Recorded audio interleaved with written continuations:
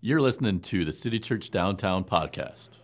In 1952, American swimmer Florence Chadwick stepped into the waters of the Pacific Ocean off Catalina Island, determined to swim to the shore of mainland California. She'd already been the first woman to swim the English Channel both ways. The weather was foggy and chilly, and she could hardly see the boats accompanying her. But still, she swam for 15 hours. When she begged to be taken out of the water along the way, her mother in a boat alongside her encouraged her, cheered her on, told her that she was so close and that she could make it. Finally, physically and emotionally exhausted, she stopped swimming and was pulled out of the water. It wasn't until she was on the boat that she discovered the shore was less than half a mile away. At a news conference the next day, she said, "All I could see was the fog. I think if I could have seen the shore, I would have made it." How many times in life do you and I end up focusing on the fog because we can't see the shore? How many times have we been so close to victory that we can taste it only to lose it at the very last second? I bet if we recall a time right now when this happened to us, we can still feel the sting. We all want to succeed. We all want to come out on top. I mean, I don't know anybody that wakes up every morning and goes, "I think I want to try my hardest to be mediocre today." Or, "I can't wait to give it everything I've got so I can lose." Winning feels good. Losing feels bad. It's like the great philosopher Ricky Bobby said, "If you ain't first, you last." So there's nothing wrong with wanting to win, to be victorious, or to feel good, because that is totally natural. But what happens when we are faced with a situation where we have to decide if we make the choice between doing the right thing and doing the easy thing, because how we win is not very clear? When we have an epic fight with our spouse and we have to decide if we are going to apologize first or if we're going to give them the silent treatment again today. There's the easy thing, and then there's the right thing. When our kid forgot their homework at home for the umpteenth time, and we have to decide to stop what we are doing right now and take it to them, or let them get a 0. When our coworker uses us as a supportive sounding board, and we have to decide whether or not we use that information to our advantage to get ahead, or if we value our relationship more. Guys, when your super hot date had one too many drinks and at the end of the night she insists that you come in, there's the easy thing, and then there's the right thing. Ladies, when you're not really into that guy and you know he's really into you, and Valentine's Day is like in 2 days, and you don't want to be the only one at the office that doesn't get flowers, there's the easy thing, and then there's the right thing. And most of the time, we know what the right thing is. And unfortunately, most of the time is not necessarily the easiest thing. Last week, some of us took the first step to doing the right thing by surrendering that thing that really matters. And the next logical question is, what now? So today we're going to continue to look at Joshua's story to see what he did after he surrendered. So if you recall from last week in 1400 BC, Joshua was about to lead the Israelites into battle to take the city of Jericho. And as he was scouting it out, he had an encounter with the angel of the Lord's army where it was made clear that God was not there to take sides, he was there to take over. That is when Joshua took off his shoes and surrendered authority to God. It was his first step to doing the right thing. But Joshua still had work to do. He had to lead his troops into battle to fight for this land, and it was going to be epic.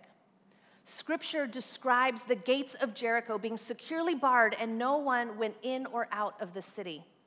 Archaeological reports show that the city was literally surrounded by 2 6-foot-thick mud and brick walls that were over 40 feet high. Can you imagine how intimidating that must have been? It was the first battle that they were set to fight that Joshua would lead, and it was only 3 days after coming out of wandering in the desert for 40 years. I mean, 3 days isn't what I would classify as much time to plan and train his army, especially after they had been slaves for hundreds of years. So they were a little technologically behind. That would have been like last weekend, you getting voluntold at the last minute to host a massive Super Bowl party, but all you own is one of those black and white turn knob TVs with the rabbit ears that you have to put foil on the ends of to get reception. Are you tracking? Like, this was not gonna go over very well. And after having surrendered and letting God take over, we can easily see how Joshua could have felt like the weight of the world was pressing down on his shoulders. And as if leading an underprepared, unequipped army into battle wasn't enough, what God said next could have had Joshua saying, como what? Listen to what God instructed. See, I have delivered Jericho into your hands, along with its king and its fighting men.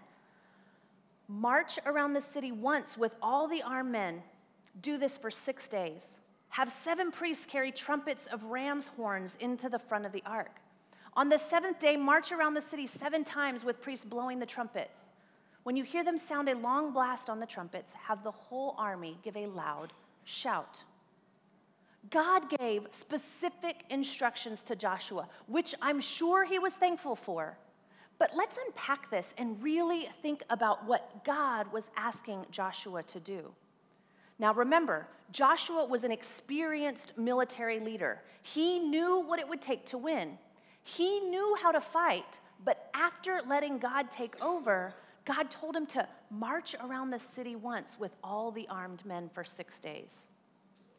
That literally meant get up, get 40,000 men to put on their battle gear and their armor, go down to the city that you're going to attack. But instead of attacking, take an hour to an hour and a half walk. Then go home, get some rest, and get ready to do it again tomorrow. And the next day, and the next day, and the next day, and the next day. Folks, Joshua had been leading for less than half a week, following the rock star leader Moses that brought plagues and freed a nation from slavery and parted the Red Sea and was a boss. And the first thing God told Joshua to do was to lead his troops into what seems like a suicide mission and told them to take a walk. Now, I'm no military strategist, but that's a ridiculous strategy. I'm sure that's not in the handbook of how to win a battle, and it's definitely not in the art of war. But it just got crazier. Because then God said, on the 7th day, march around the city 7 times with priests blowing ram's horns, and then shout. You see, God didn't say to blow a long silver horn, which typically signified a battle call. You know, like, bum, ba, da, bum. No, he said to blow a ram's horn.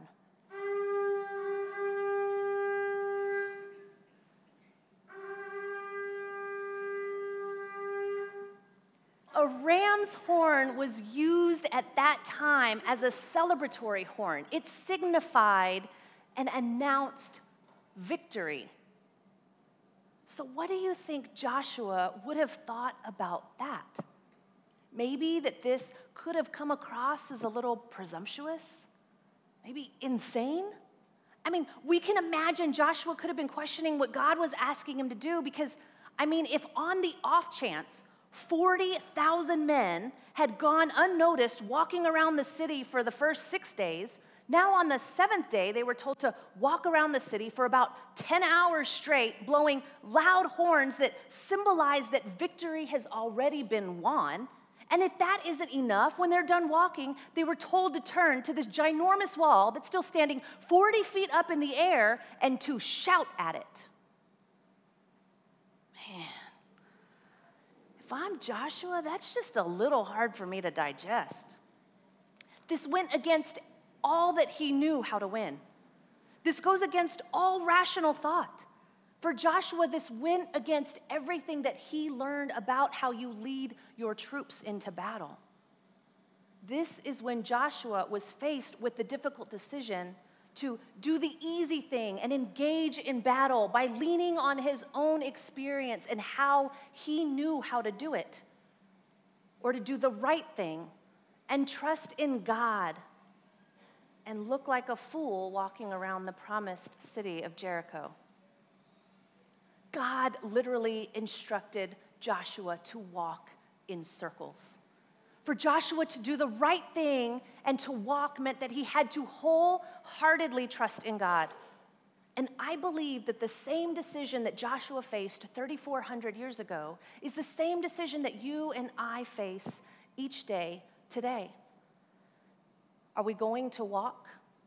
Are we going to trust God? Or are we going to try to fight our battles and break our barriers on our own?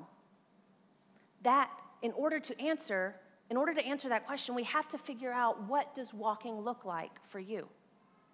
For some, you're confused. You're not even sure what the right thing and the easy thing are. You're still in shock and overwhelmed by the big problems and the high walls that you're facing in your life right now. Your Jericho is there, but you have no idea what to do. You're still at the point of surrendering.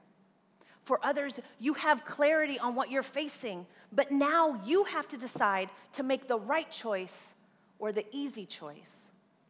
When your kid is getting bullied at school and no one has a solution, when your kid is the bully at school and you're at a loss of what to do, when your marriage is on shaky ground and you continue to drift further and further apart, when you're unemployed and about to lose everything, including your sanity, when you got a diagnosis and you're reeling from how your life is about to change, when your aging parents start to require full-time care and your siblings aren't pulling their weight, when anxiety and depression has you surrounded by a constant dark cloud and you can't see your way out of it right now, when you test positive for an unplanned pregnancy and now you're stuck with facing what next. For others, you've already started walking, but it's getting hard to keep going. You know you took the high road, you did the right thing, you didn't do the easy thing, and it's just not working out. It's not paying off. Things actually got harder, they didn't get easier. How many of you are walking right now? I know I am. So what do we do? We're not Joshua. We're not some biblical warrior, the leader of a nation. There hasn't been an angel that has come to tell us exactly what we're supposed to do. How can you and I trust God to keep walking? How do we know that continuing to walk is actually the right thing and what God wants us to do today?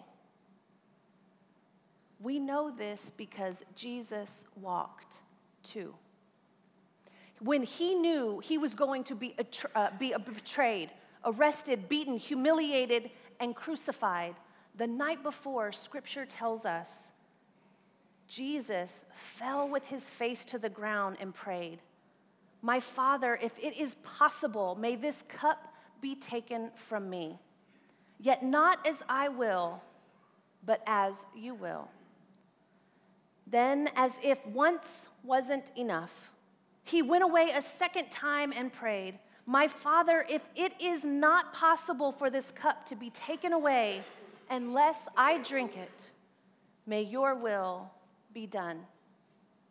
And as if 2 times wasn't enough, so he went away once more and prayed the 3rd time, saying the same thing. You see, Jesus asked God, his Father, if there was another way. He asked for any alternate option than the one that he was being asked to face. He asked if there was an easier way because he didn't want to have to endure the long, pain-filled, hard one. Jesus was perfect, and he had his moment. That means it is okay for us to have our moment, to question, to ask if there is another way.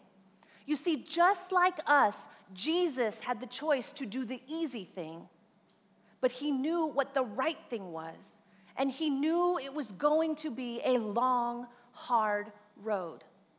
But he chose to trust God our Father, and he kept walking. Jesus surrendered to God's will, and he walked that torture-filled path all the way to the cross. He didn't take the easy way out. He didn't focus on the fog or stop a half mile short of the shore. No, he kept walking for you and for me. He knew not to stop until he reached the shore, until he was victorious. And because Jesus kept walking, he gave you and I the power to keep walking ourselves. His death, resurrection, and ascension back into heaven gave us the power of the Holy Spirit to guide us today. It is where our strength to keep walking in order to break down our barriers comes from.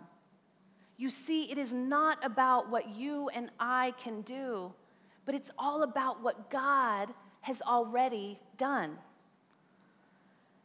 If you are tired of walking in your own strength today and have never received the supernatural strength our Father gives us, I want to give you that opportunity right now. It's free. There's no strings attached. There's no checklist. There's no line to wait in. There's no rules to follow. All you have to do is believe. If you are ready to begin a relationship with God right now and make the most significant decision of your eternity, in your heart and in your mind, pray a prayer like this one with me. God, I realize my imperfection and my sin. I am choosing right now to believe that you sent your son Jesus to die on a cross for my sins, that I would no longer be separated from you and have eternal life. If you just prayed that prayer, or you have been a Christ follower for years, I want to tell you, no matter what your Jericho is, no matter how high the wall is, no matter how thick the barrier is, or how thick the fog, don't stop short of the shore. No, instead, do what Joshua did. Do what Jesus did. The same power that is within them is within you. So I want you to keep walking. Keep walking the hard road towards reconciliation in your marriage. Keep walking through unemployment as you wait for the right job opportunity. Keep walking the path through the good days and the bad days after your diagnosis. Keep walking the road towards sobriety and freedom. Keep walking through the cloud of anxiety and depression. Keep walking because God loved us so much that he sent his only son to this earth. Keep walking because Jesus lived a perfect life. Keep walking because Jesus loved us so much that he kept walking all the way to that cross. Keep walking because Jesus was crucified, he died, and he was buried. Keep walking because he rose again. Keep walking because on that day, death was defeated. Keep walking because victory has already been declared. Keep walking because that victory is free. And keep walking because that victory is yours.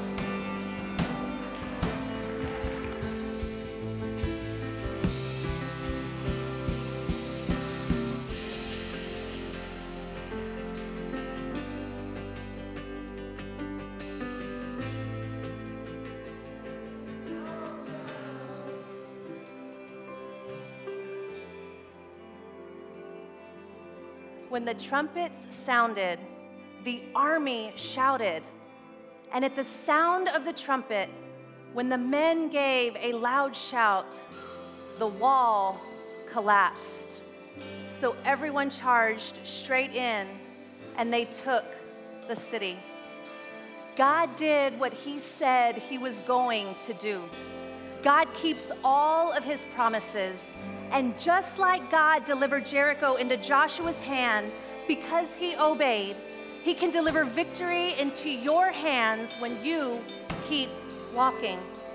Friends, there's a reason that every single week we want you to trust God with every aspect of your life. Because when God takes over, you will live in victory.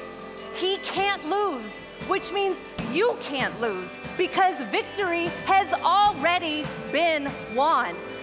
So together, let's keep walking. Let's rejoice with a celebratory sound, declaring our victory, and keep walking until our barriers are broken and our walls collapse.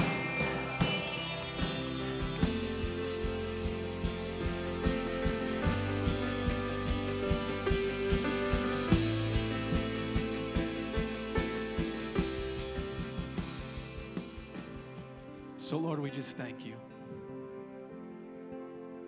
We thank you for the walls that you're breaking down right now. We thank you for the walls that you're going to break down in the future. We're so incredibly overwhelmed by how you love us, because we continue to put up barrier after barrier up in between you and us. And you still chase after us. You still seek our hearts on a regular basis. And it's nothing that we deserve. But you're still there to love us anyways. And we're so grateful for that. We love you so much, Lord. And we pray all these things in your Son's holy and precious name, Jesus Christ. Thank you so much for sending him. We love you. Amen. Thanks for listening. For more information, visit citychurchdowntown.com.